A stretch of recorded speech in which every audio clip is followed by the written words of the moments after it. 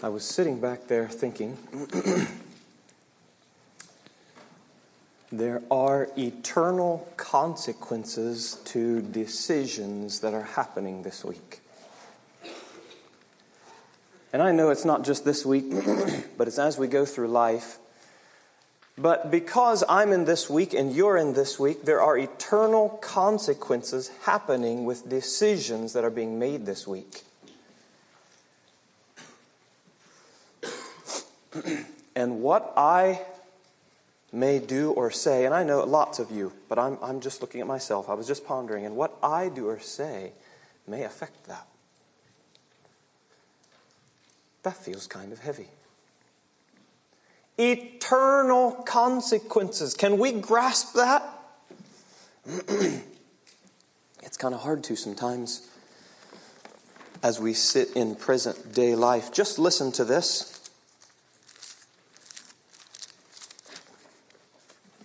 After this, I looked, and behold, a door was opened in heaven. And the first voice which I heard was as it were of a trumpet talking to me. I don't know what that sounds like, but I think it was clear and distinct and a loud call, "Come up hither, and I will show thee things which must be hereafter." I looked, and behold, a door was opened in heaven. What would have happened this morning if each of you on your way to this place here this morning, as you were driving along, and you're talking about this, and you're talking about that, and you're looking around, if all of a sudden, up in the sky, this massive door whoosh, would have opened, and you would have gotten a glimpse into the eternal, like the Apostle John did. How do you think we'd have walked in here? I think we'd have walked in here very quietly, reverently. "Brother, did you see what I saw? Sister, did you see what I saw?" Yes. If a door would be opened in heaven like it was to the Apostle John. Verse 2, "And immediately I was in the Spirit, and behold, a throne was set in heaven, and one sat on the throne. And he that sat on the throne looked upon like a jasper and a sardine stone." And he goes on, and he paints this magnificent picture of the one on the throne. "And that's what I saw," John said. I think it would have made us all come with very humble, fearful, cautious hearts. I saw something in the eternal. But young people, what I want to impress upon our hearts this morning is that it's there. Even though you and I didn't see it this morning, it's there. And we so often forget. And we get distracted, and we think what is real is what is happening in front of me right here and now, and that's not real at all.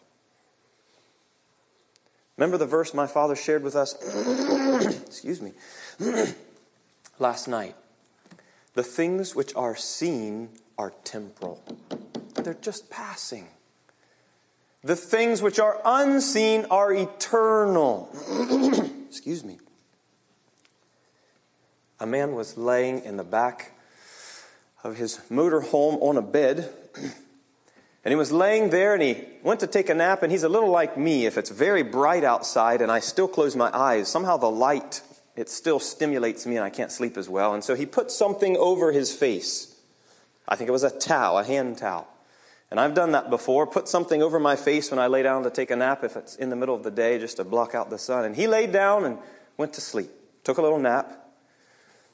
I think there was a bit of a dream, and somehow he woke up and he opened his eyes and all was dark. And he said, I'm blind. And he sits up and the towel falls off his eyes and he can see. Was he blind? For a teeny tiny bit. But when it's so short, we don't call it blind. We say, well, he just had a towel over his eyes. So that means the reality of something is how long it lasts. Right? He was blind for a teeny tiny bit, but we don't call it blind because it was so short. And I want us somehow to grasp a picture of that this morning. Life is so short. And eternity is so long. This morning I'd like to share staying faithful with an eternal vision. Staying faithful with an eternal vision. As my wife and I sat and talked, as I've mentioned to you a few times, and said, okay, why? Why is it some don't make it and some do? Some go off into their tangents and end up with messes and in the world, and some don't. And some stay faithful and some don't. And as we pondered that, we felt like it's so common to see people get distracted with the cares of this life. And things that are actually unreal, they think are real. It's brainless. The word is stupid, and it means brainless. It really is. To get excited and consume your life about something that's so short-lived it's barely worth called being real. But then the excitement of getting excited about something that will last and last and last.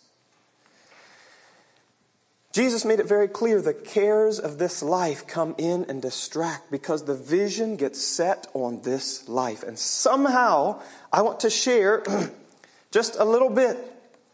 I feel it's very common as you look through the Word of God that when God called a man and He placed on his heart a burden that was on the heart of God and He placed it upon the heart of man, many times He gave them a glimpse into the eternal. We just read of the Apostle John. He got a glimpse into the eternal. Remember the Apostle Paul? He saw some things and he had glimpses into the eternal. We could go down through many of the prophets. Ezekiel, remember the beginning of Ezekiel? He had a vision and it revolutionized his life. Isaiah had the same thing. Woe is me! Because he saw something that was beyond the veil that was between us and the eternal. There's this veil. We can't see it with these eyes, and there's this veil. But it seems like whenever God gives a man a glimpse beyond that veil just a little bit and he gets a little peek, it revolutionizes their lives. And I believe God has given us some peaks, and I want us to look at that. And my prayer is that it can help revolution our lives so that as we go through our day-to-day life, we look at the things of this life from a different perspective.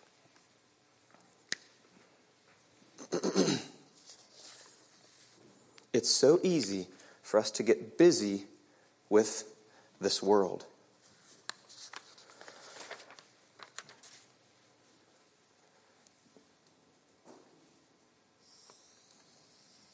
Oh, that's right. You can't see over there, can you? I'll move this out. We all know what timelines are, right?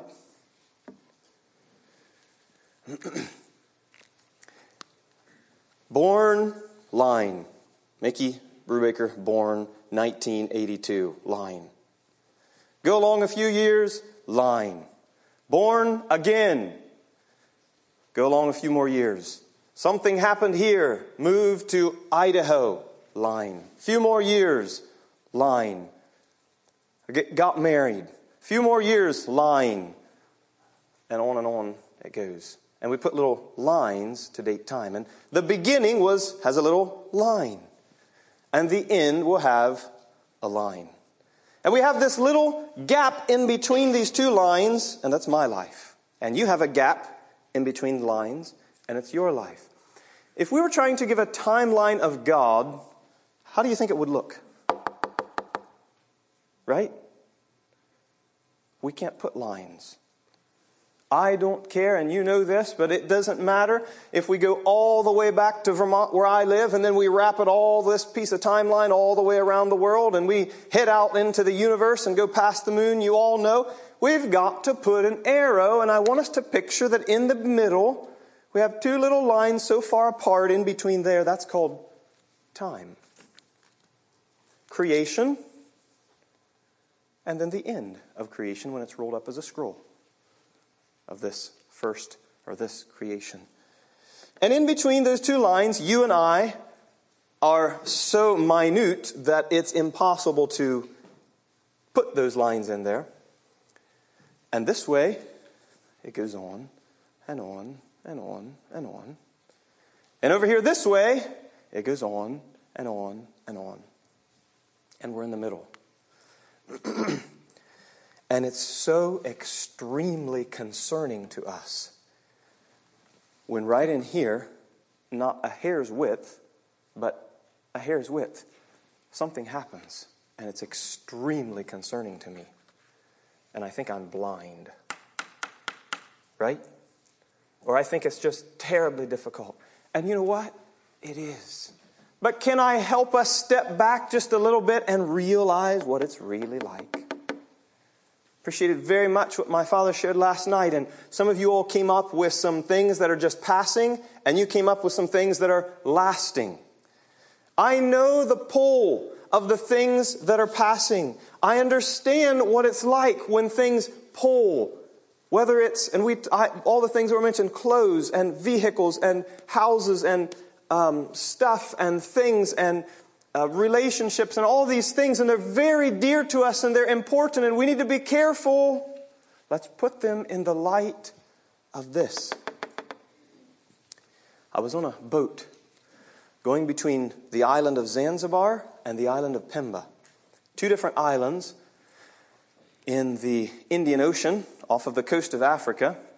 Hopped on a boat, and I wanted to go between these islands, and it was kind of a slow boat. It was fairly cheap, and so I was happy to get that boat, but it went through the night. So I left in the evening, got there in the morning, so it didn't feel like it wasted any time, and it was a cheap ride, and so I hopped on this boat, and this boat is big enough, maybe I should call it a ship, that they drive trucks on it. It has a big old plank in the front. It's not cargo, it's not, I don't know what to say, but it's big enough that you can drive vehicles and trucks and semi-loads of things, and they piled them on, and one thing they piled on there was a big load of coal. But this coal was nicely in bags, and so it got dark I can't remember if I got on before it got dark, probably not.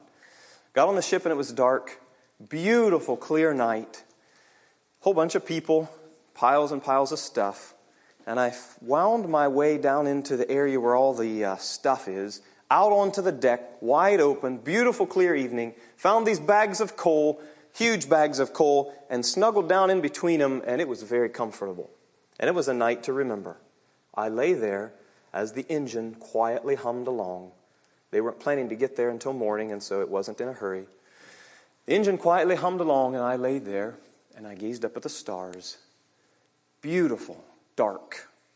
If you've never been in a place where there's no lights for miles and miles around, it's hard to describe the scene that you see above you in a clear night. And I laid there and actually slept well. Probably a little short, not perfect as last night, but slept decently well, had a good night. But I had a beautiful time as I lay there.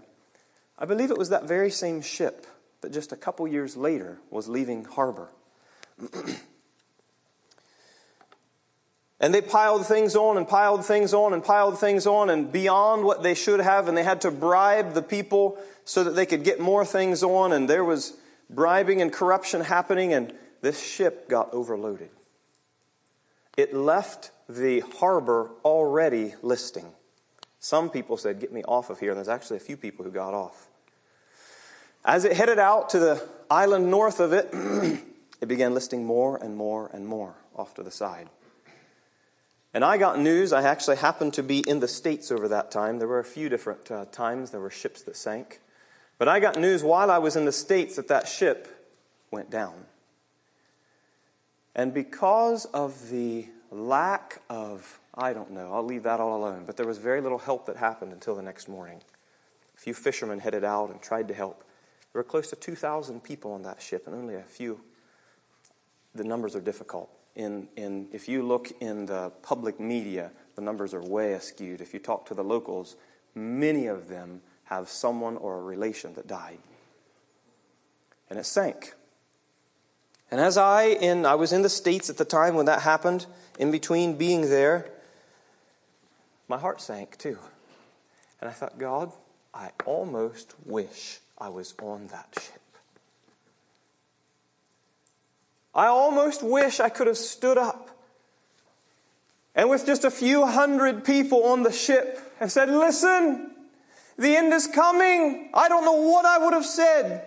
But 2,000 people, and maybe there was someone on there who knew Christ, but hundreds, some say 1,800, went to their grave. They didn't understand eternity that was coming. And they weren't ready. Again, maybe there were a couple there. But in general, they didn't know what was coming. Life was over. It was gone. But the day before, they had been very, very concerned about things. Very concerned about their cargo getting on that ship. Very concerned about the money that they were taking along with them to go back to their home. Very concerned about the gifts that they had bought so that they could put them on that ship and take them back to their loved ones. And now it meant nothing. Done. All over.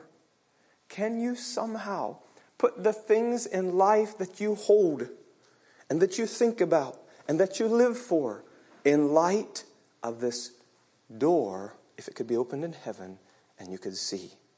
Can you somehow do that? Lift up the things that are making you question. The song we just sang, what was it? Almost persuaded. All right, those things that are holding you back and making you say only almost. Put them in light of this and see how foolish they are. Somehow, I'm so thankful. Years ago, I don't remember a particular message or a particular person. This issue gripped me. And it is continually changing me. If we'll somehow come before God and say, God, would you allow the light of the eternal, like the Apostle Paul said there in 2 Corinthians 4, as we looked at last night, like the Apostle John talked about, and a door was opened. Why, Moses, did you choose to suffer affliction with the people of God? Hebrews 11:25 through 27, than to enjoy the pleasures of sin for a season. Moses, you had it.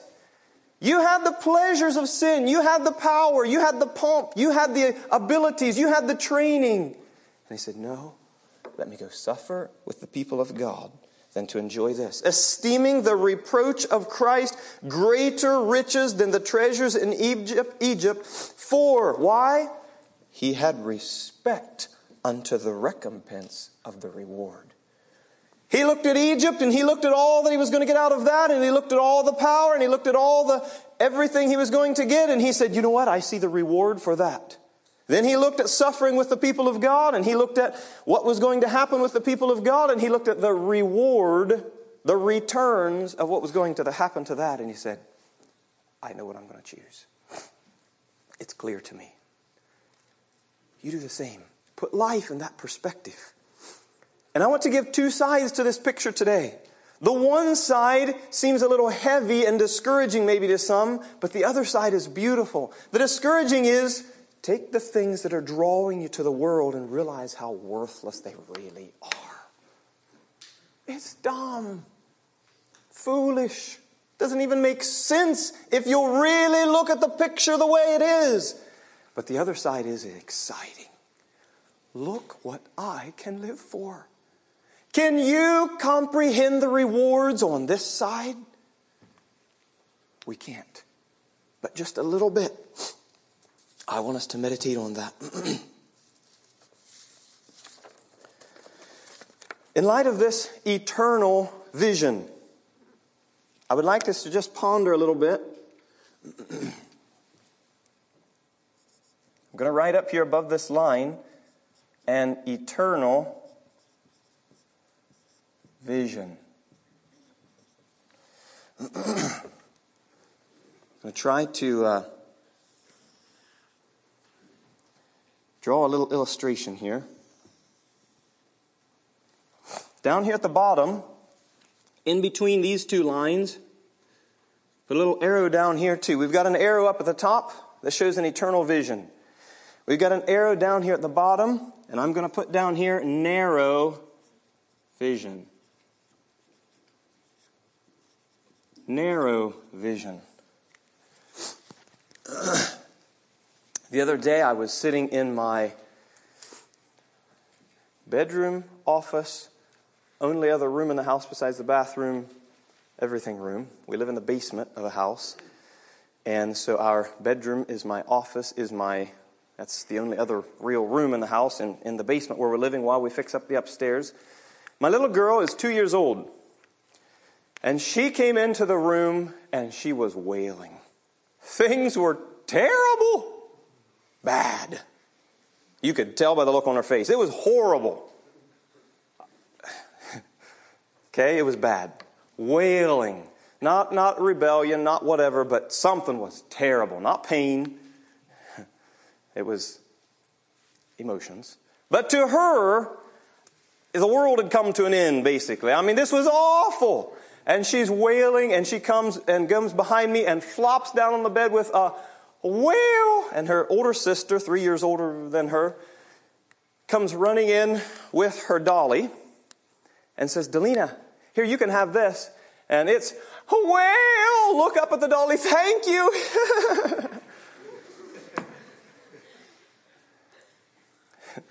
That fast.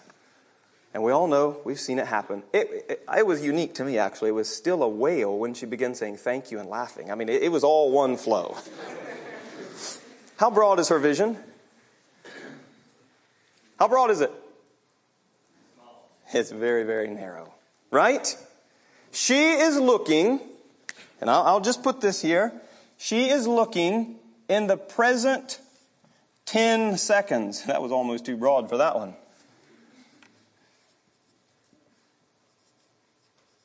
Children, or maybe I should say toddlers, are really small. She was looking at my 10 seconds past and my 10 seconds future.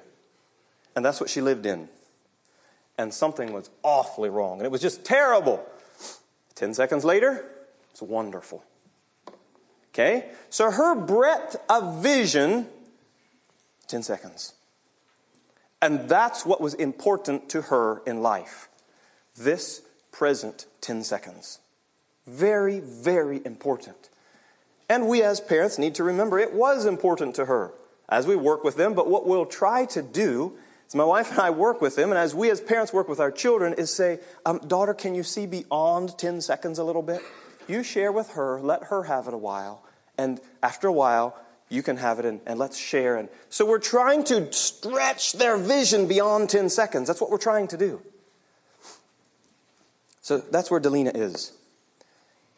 When you get to a little older children,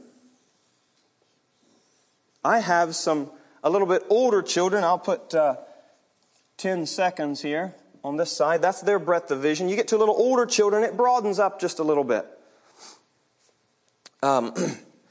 My boys are looking forward to this coming week. They have some cousins coming up to our house to help paint. And this is going to be fun. We're going to paint the house, and some cousins are going to be there. And this is life. Okay? We're looking in the next few weeks, and what the next fun thing that's coming up is just wonderful. They're not thinking about next year, really. Every now and then we'll think about next year. But, the next thing coming up, and so they're going to live this next week, this upcoming week, and it's going to be exciting, and they're going to have fun, and their breadth of vision is how wide? Okay, here we have seconds. So now we're getting, I'll look at weeks. We're still with children, but a little bit older children. It broadens out, their breadth of vision broadens out to a few weeks. And now they can think beyond the present distress of not having my dolly right now, and they can think of a few weeks. So their breadth of vision has gone broader. If I jump to youth, and again I realize, I'm just doing the standard here. With youth, what would you say is the standard, and I'm not saying a a Christian conscious of an eternal vision. I'm not saying a Christian that's earnest. I'm saying standard youth breadth of concept and vision. What do you think the standard width might be? 6 months. 6 months. Another opinion? 2 years? Okay, you are hitting right in the slot I was thinking of too. 6 months, 2 years. Young men, you know it. If you buy a car or a truck, in 6 months or 2 years, that thing is going to not be what it was when you bought it. So if it's really, really important to you and you dump lots of money into this thing, your breadth of vision is 6 months to 2 years. Maybe some of you can see beyond and you stretch it to 3 and 4. But that's what we're looking at. Just a couple of years. That's the standard view. Couple of years. So it's getting broader.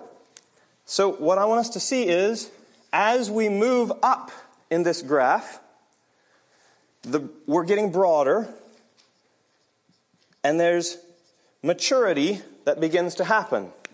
Growth as we move up, and the breadth of our vision broadens.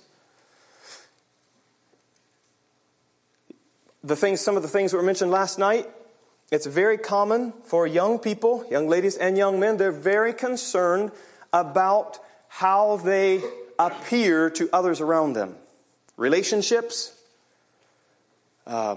looks, outward things, inward things, feelings, all those things are extremely important. But again, many times that breadth of vision is only a couple of years. And we could keep going. The standard older person, and again, I'm not talking about a Christian that's consumed with the kingdom of God. The standard older person, or adult, whatever you want to call an adult, what would you say their standard breadth of vision is? See if I hit on like I did last time. 5 years? Someone else? 10 years. Someone else? I agree. I was thinking, yes? I was thinking actually broader, more like this. Some of them, we plan for retirement. We're thinking about houses and lands. That's not just a 2-year project. We're thinking about businesses. That's not just a 2-year project. So it gets a little broader when you get to adults. And so then the issue becomes houses and land. Do you notice how our breadth of vision affects our weaknesses and the things we're concerned about? As we mature, our vision broadens to beyond the right here and now. From my little girl all the way up. And there's something about this breadth of vision that brings a maturity and a different concept, and thus there are different outworkings in life. My father, going to use him as an illustration, is a spiritual man. But even aside from that, he doesn't have to die to the fact that he doesn't have a sporty looking car. It's just not an issue to him. It's not important. He doesn't have to die to the fact that, and whatever it is, his truck it's kind of wimpy. We laugh about it sometimes. Push the pedal all the way down. You'll get going, just hang in there. But he isn't concerned about that when he drives into work or when he drives in with his pick. It doesn't matter. Because his breadth of vision is so far beyond his little Toyota Tacoma. Is that right? Okay, and I praise God. Some of it's spiritual. Some of it is most older men aren't all that concerned about it. Now, the odd thing is you do see these old men driving these fancy cars down the road these days. And they've got their Camaros and their I don't know what they are. And so I guess it is in some of them. But a true Christian, that doesn't happen. What I want us to see is, don't just mature up to here. We're not just asking for that. Somehow, if we can burst across this veil. There's a veil that in general the world cannot see that goes across here. A lot of the world, it's probably more down here. Sorry about that. But there's a veil. And if somehow you and I can rip aside that veil by the power of God, or maybe God has to do it, I'm not sure, and we see with a broader vision and a broader view, life looks differently. We don't actually have to die to this and die to... All of a sudden, some things matter and some things don't matter.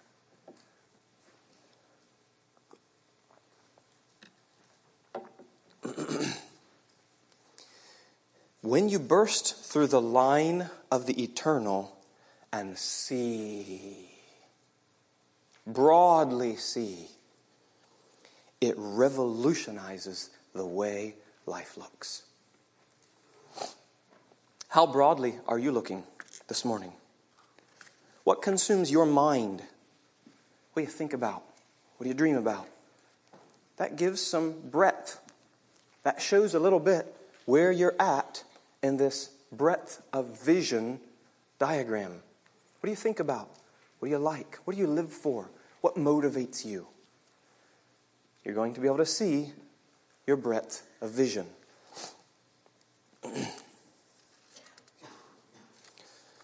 Delina, my youngest daughter, who wailed, youth, adults, and those with an eternal vision all look at the same things in life. They see all the same things. In fact, we have to deal with most of the same things. The difference is our perspective.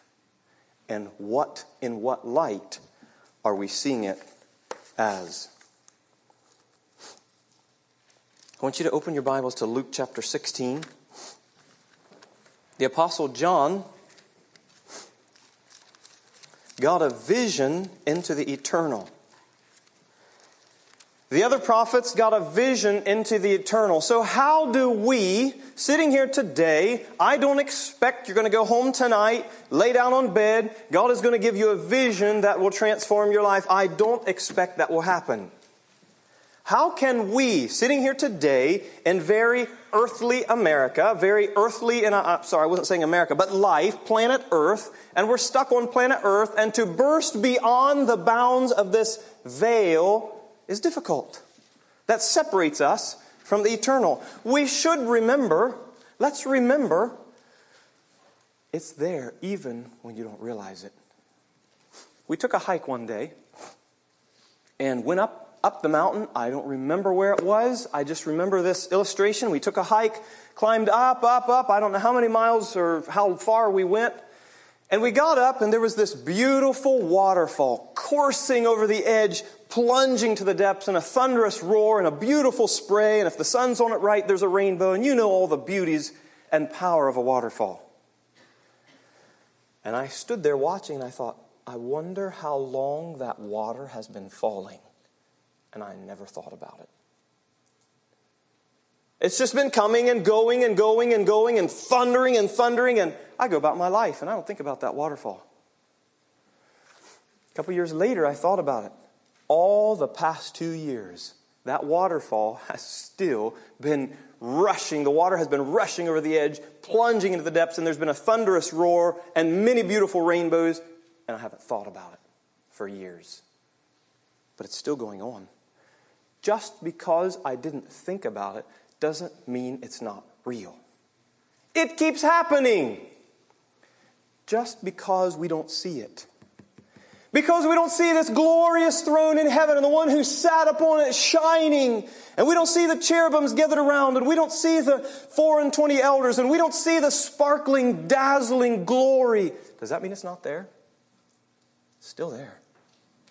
Just because we don't see some angels doing some jobs around planet Earth, around you and around me, that doesn't mean it's not happening. Sometimes I wish there would be a way that we could just see it. There was a dear old soldier of the cross who longed, he said, I wish I could hang my disciples over hell for 2 seconds. Or was it 2 minutes? I forget. He said it would revolutionize them. Just 2, again, I forget now. I should have looked it up. 2 seconds or 2 minutes, that's all. And see the agonies of hell. It would change you and I. I'm sure it would. How can we get a picture of that? Open to Luke chapter 16. I think Jesus wants us to get a little picture of that. Luke chapter 16, verse 19, there was a certain rich man which was clothed in purple and fine linen and fared sumptuously every day. And there was a certain beggar named Lazarus which was laid at his gate full of sores. He's painting a picture of two different people. One who was wealthy and lived a pompous life, and one who was a groveling beggar with misery. Verse 21, and desiring to be fed with the crumbs which fell from the rich man's table, Lazarus was, and moreover the dogs came and licked his sores. Have you ever been turned off a little sometimes at filthy, dirty, ugly people? Poor and downcast and whatever. That's the picture Jesus is trying to paint. Miserable existence. Sores, no money, no food, sick, poor. A rich man, clothed in purple, that was the color of royalty, faring sumptuously. He had all he wanted to eat, he had all he needed, and far beyond, and anything his heart desired, and he lusted after it was there for him. And here he came out his gate. There was Lazarus, and he just wanted a few crumbs. Just a few crumbs. Came to pass that the beggar died, and was carried by the angel into Abraham's bosom. The rich man also died and was buried, and I think our Lord Jesus is trying to help us. He's trying to pull back this veil just a little bit, and he's saying, my people, would you see beyond the veil here just a little bit? Poor man, Abraham's bosom. Rich man died and was buried, and in hell he lift up his eyes, being in torments. Seeth Abraham afar off, and Lazarus in his bosom. And he cried, said, Father Abraham, have mercy on me. Send Lazarus that he may dip the tip of his finger in water and cool my tongue, for I am tormented in this flame. Just a dip in the water, one drip. Please.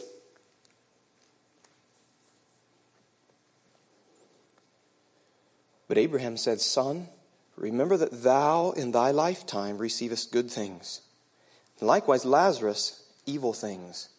But now he is comforted, and thou art tormented.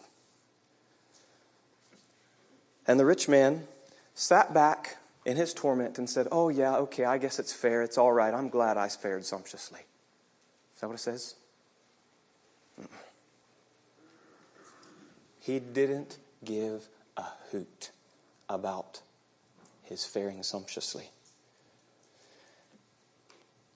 And beside all this, between us and you, verse 26, there's a great gulf fixed, so that they which would pass from hence to you cannot, neither can they pass to us that would come from thence.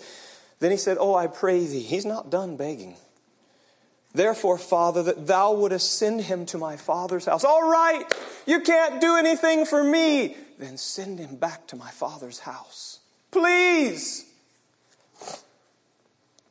I have 5 brethren that he may testify unto them, lest they come into this place of torment. Abraham, please. Would you then send Lazarus? Send him back. I have 5 brethren at home, and he can testify unto them, and he can tell them, I saw beyond this veil. I saw it. Your brother is, and he can explain it, tormented. Please. What did he want him to say? What did the rich man want Lazarus to testify about? What was it?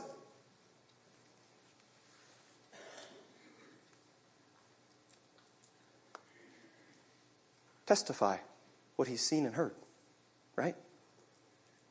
Give him a vision of the eternal. Let him see the absolute misery of this flame and know the beauty that he, Lazarus, got to experience. Please go and tell my brethren. And Abraham said unto him, they have Moses and the prophets. Let them hear them. Oh. And he said, nay, Father Abraham. But if one went from them from the dead, they will repent. Do you see him agonizing? Please do something. Someone from the dead, they'll repent. And he said unto him, if they hear not Moses and the prophets, neither will they be persuaded, though one rose from the dead. Because their vision is too narrow. They won't see it. My dear young people, could you somehow ask God to broaden your vision? Allow you in your heart and life to break through and penetrate that veil so that you can see.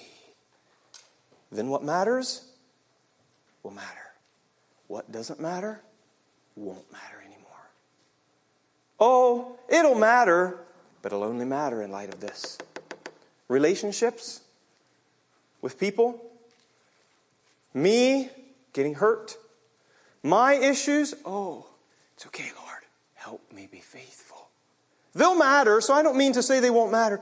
But in this light, in the long term, with the breadth of a vision that is godly and eternal, things change. Things look differently.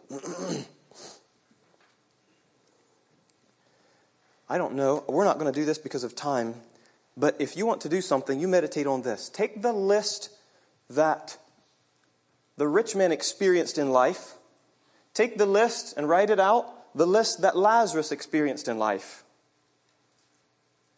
And then write the list past the eternal, what each one experienced.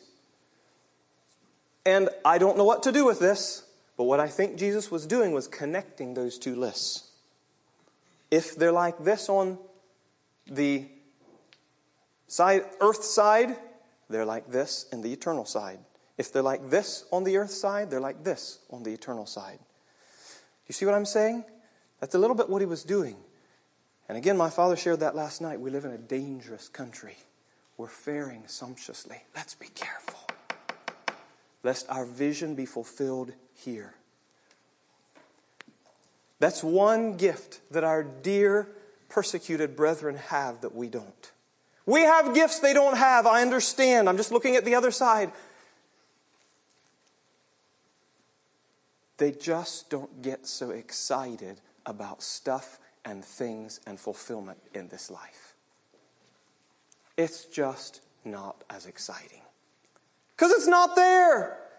For them to keep on, keeping on by faith through the misery and the agony of laying under a bed and being jumped on, they have to see beyond this veil. They have to fix their eyes there. Or we're of all men most miserable if we don't. Paul's quote. Excuse me. If the rich man could speak to us, would come up here, and he could come back to earth, and he could speak to us today, what cry do you think he would cry? What cry from the eternal would he ring out across this room? What would that cry be? Would he cry, "Come now, ye rich, weep and howl for your miseries that are coming upon you. Your riches are corrupted, your garments are moth-eaten, your gold and silver are rusted, and their rust shall be the testimony against you, and shall eat your flesh as fire. You have laid up your treasure in the last days, and it's just going to perish. Woe unto you, rich men!" Think he would cry that? I wonder. That's Bible. If we won't hear this, will we hear the one rose from the dead? What cry would he ring out? Would he cry, "Be careful with your stuff and things and your businesses and your things that you like in this life. Be careful! Be careful how you let money flow in and out of your fingers. Be careful." I think he might cry some of those things. Be careful how nice and easy you make it for yourself and comfy, and how much stuff you allow for yourself in the comforts of this life just to because it feels nice, looks nice, etc., etc. Be careful. Make choices on purpose that will help keep your eyes and your vision where it should be. Be careful. Be careful how much time you put into faring sumptuously. I wonder if he wouldn't say. Young men, I work by the hour. I know what it's like, the temptation of not wanting the bank account to go down, but wanting it to go up. I know what that's like. And a few more minutes helps it go up. We need to work. We need to be diligent. I'm just saying, watch our mindset. When I take the next hour and I want to spend another hour at work, the question becomes, all right, is this best? When I put it and I burst through this veil and I gaze at it to make another few dollars that's going to help things burn a little brighter and hotter down here, is it worth it? If there's a need, if there's a place, if that's what you're called to do, if that's what your boss needs, if that's what, and you want to give, and there are lots of reasons it can be beautiful, but I also know the tendency of my own heart. After coming back from Africa, being here a while, I know the temptation of wanting to buy nice things for my wife too. And that's not all wrong, and I have to wrestle. How, Lord, do we, and my wife and I talk about it, how do we wrestle and keep the things of earth strangely dim? Yet we need to live here. We want to live here. It's what God has called us to. We want to do it right, but we want to do it very, very carefully with our vision way up here.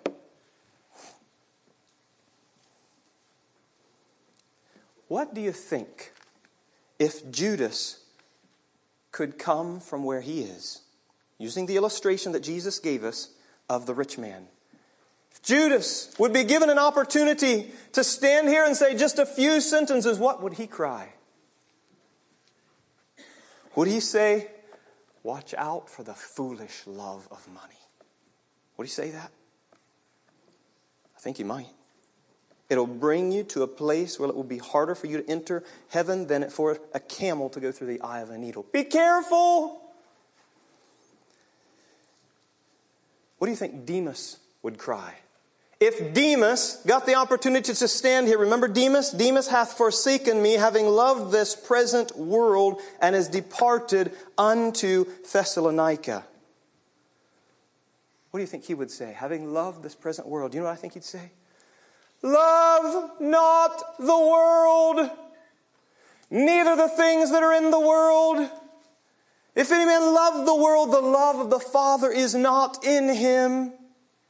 Love not the things and stuff of the world. Don't do it. It's not worth it.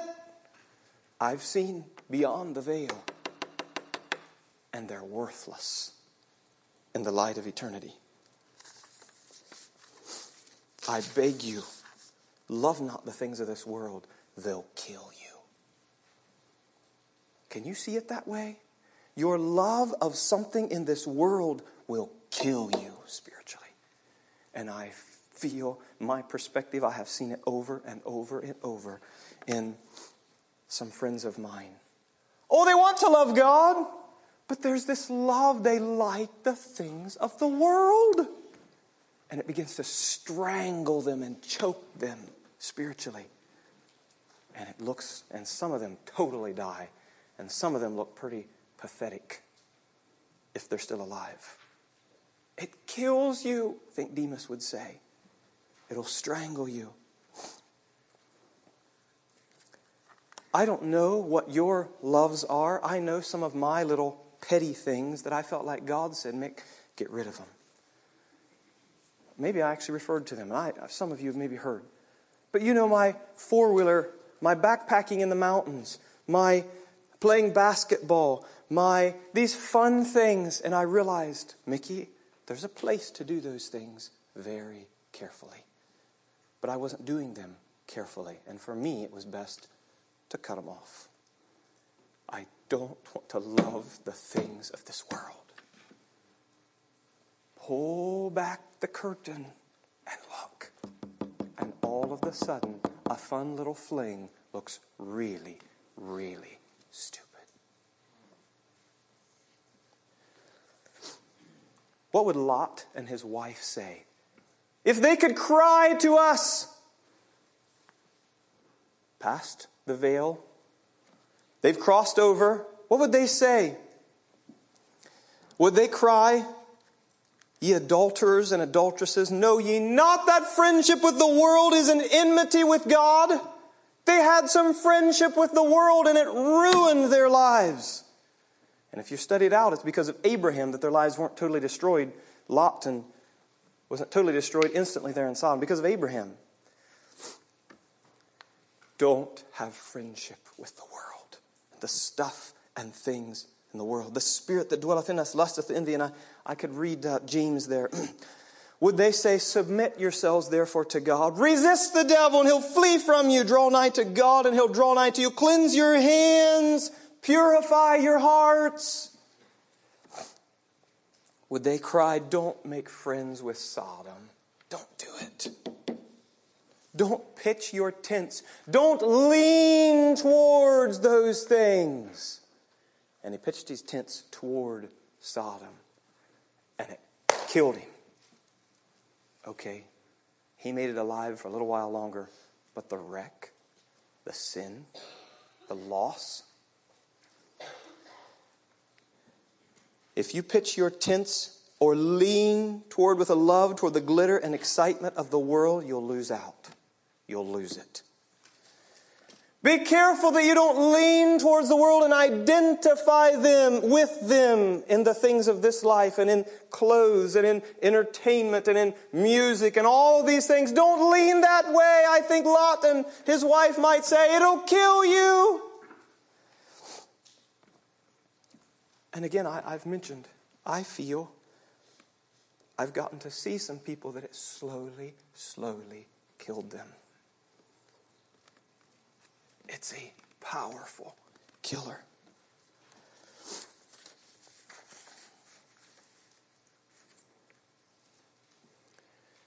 What do you think Samson would say? What would Samson say? I think Samson would stand up here and one thing he would say, be careful of lust. It'll kill you. I've been down that road. And young men, it'll kill you. Don't do it. Maybe he would say, and that knowing the time, that it is now high time to wake out of sleep, for now is your salvation nearer than when we believe. The night is far spent, the day is at hand. Let us therefore cast off the works of darkness. Cast them off. Rid of them. Let us put on the armor of light and let us walk honestly as in the day, in light of the day. Light, eternal light, and walk in the day. Not in riotous or drunkenness, not in chambering and wantonness, not in strife and envy, but put on the Lord Jesus Christ and make no provision for the flesh. Think Samson would say that? I think he would. Make no provision for the flesh. It'll kill you. Young people, keep a reserve, a proper reserve between the genders. Okay? I think that's what one thing Samson would say. Don't be loose with relationships. Boy-girl relationships, don't be loose with them. And be careful with that silly phone that sometimes is a step in that direction. What do you think Joseph would say? Joseph, who had the right, in quotes, to be bitter. Did he not? From the world's standpoint, he had the right to be bitter. What would he say if he stood up here? Don't do it, young people. Don't be bitter. God, some people don't know what they're doing and the evil that they're doing, but God means it for good. Don't get bitter, or it'll kill you and you won't get the good out of it. If Joseph could cry to us now, having walked through it and seen beyond the veil, I think that's one thing he would tell us. And that's one thing that is very, very common in life. We will face problems. And some of you, I know some of you are going through some. Some of you are going through difficult ones. Some of you aren't right now. Praise God. You're walking on. Life is going well. It's okay. You'll hit them. You will hit them. Life has problems. Life has storms. Joseph would say, be faithful and don't get bitter. Don't do it. Because if you don't, God can keep blessing. And He'll take what could have been evil and turn it for good. He can, and I know some of you can't see that in your storm right now, and that doesn't make sense. Remember the dime-sized hole. It does make sense, though it doesn't to you and me. I know. I don't understand some of your problems and storms. They don't make sense to me. But if we can see beyond the veil, and if you're willing to walk and follow Joseph's example, don't get bitter.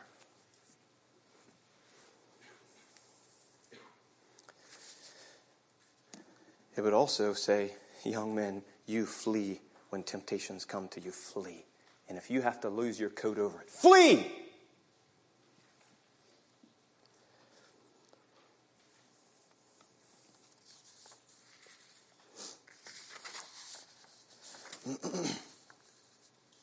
You know, we could go on and on and on. Would you please meditate on this breadth of vision and say, God, where am I at? What in my life helps show me the fruit of where I'm at? How high are we going here? I actually didn't write that, I guess. 10 to 25 years, or 5 to 25 years, I think we got from here. The next level up. 5 to 25 years is what we heard from some of you. Where am I at, Lord? What am I living for? We've all gone beyond this one. Down here at the bottom, my dear little daughter. We've gone beyond that. Most of us have gone beyond the next step.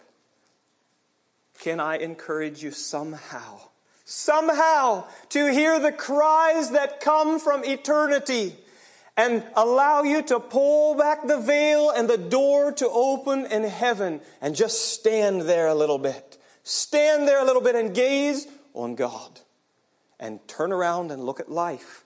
Say, now what does it look like from this perspective? How do I take my next step? How am I going to go to work on Monday?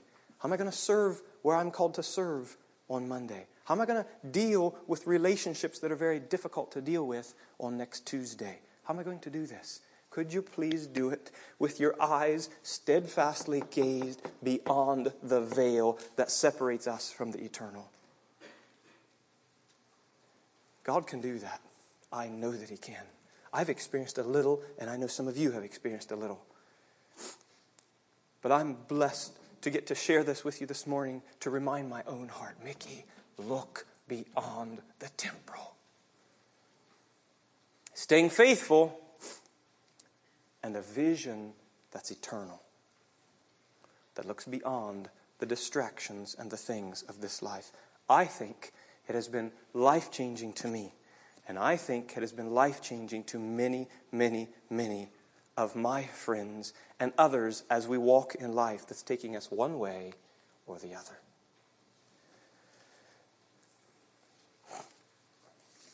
Be faithful. Please be faithful. Hold up before God that with which you are laboring for and put it to the eternal test. Do that.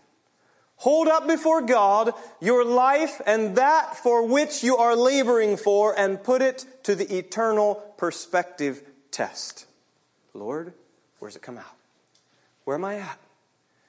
How far up this graph have I gone? Where do I need to change? How do I deal with the next step in front of me next week in light of eternity? You know the illustration. Maybe some of you do.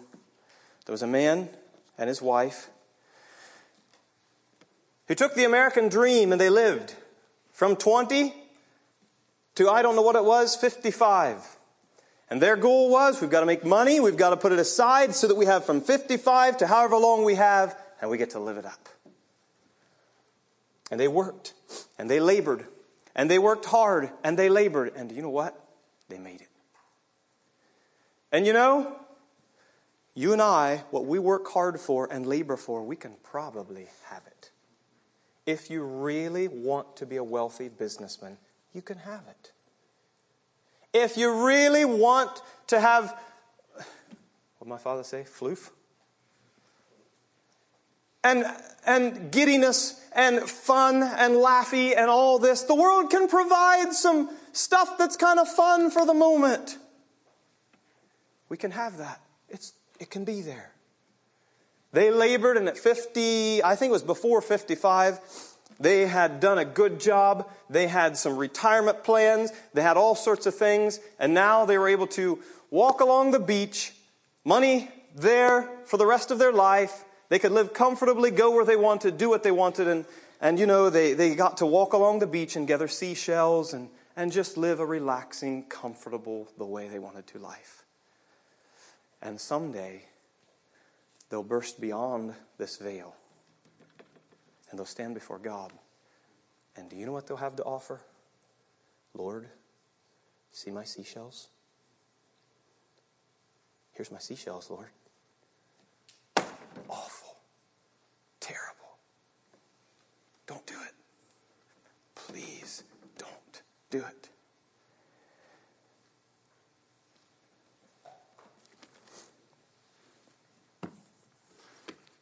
Okay.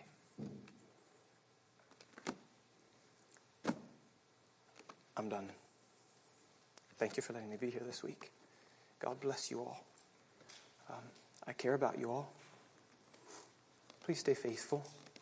Storms will come. Will you please stay faithful? Please. I know my please doesn't matter, but take the little things in your life and make the little decisions day by day by day. Don't wait for just the big ones. Realize the little ones will make the difference. Please stay faithful. And when you think of us, you pray for us that we'll stay faithful and that we'll be faithful channels of the grace of God also. We want to do that. Looking at things from the proper perspective, from the proper way. I wanted to just mention this song we sang. Maybe some of you need to sing it every month. We sang it before I came up here, and I thought, you know what, I'm going to read this. How firm a foundation, ye brothers and sisters in the Lord, is laid for your faith. Where? In His excellent word.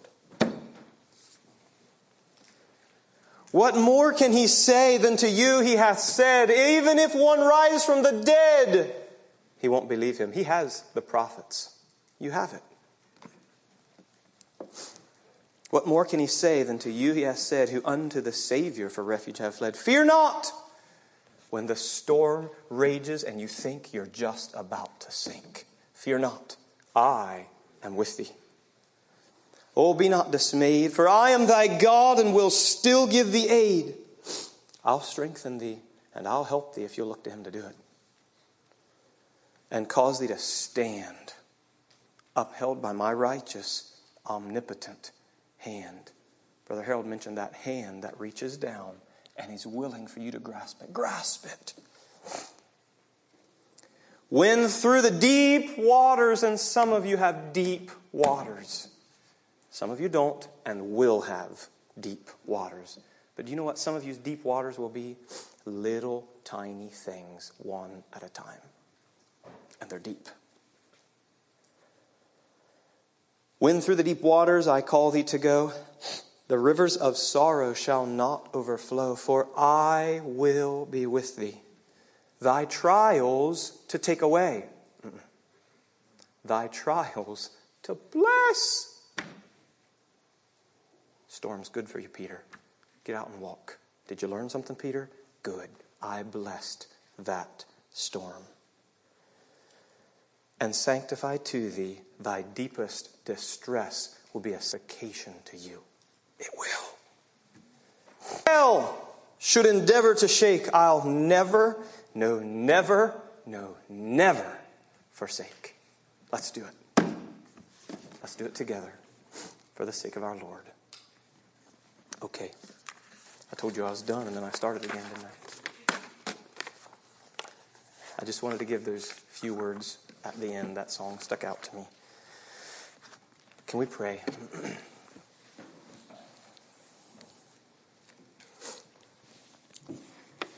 Father, I have 3 more minutes to pray for these dear, dear young people. And for myself. God, keep us faithful, please. Keep us faithful through the storms of life that have come, are coming, and will come upon us. Please keep them faithful. You're so worthy, Lord Jesus. And as we look at it from an eternal perspective, it only makes sense. Help us to remember to look at it from this perspective so that it helps make life so obvious. Bless these dear, dear young people, Lord. Strength, Lord. We need strength. You've called us to stay in the world and to live here in the midst of it, and you want us to stay faithful. Would you help us, Lord? I know you will. God, we want to cry out to you. We know you'll do your part. God, please, I pray that these young people will do their part and that I'll do my part. We love you, Lord. We do. And we commit ourselves and our lives, our storms to you. Faithfulness, Lord, is our cry. In your name, Lord Jesus, thank you for the name of Jesus Christ. Amen. God bless you all dearly, richly.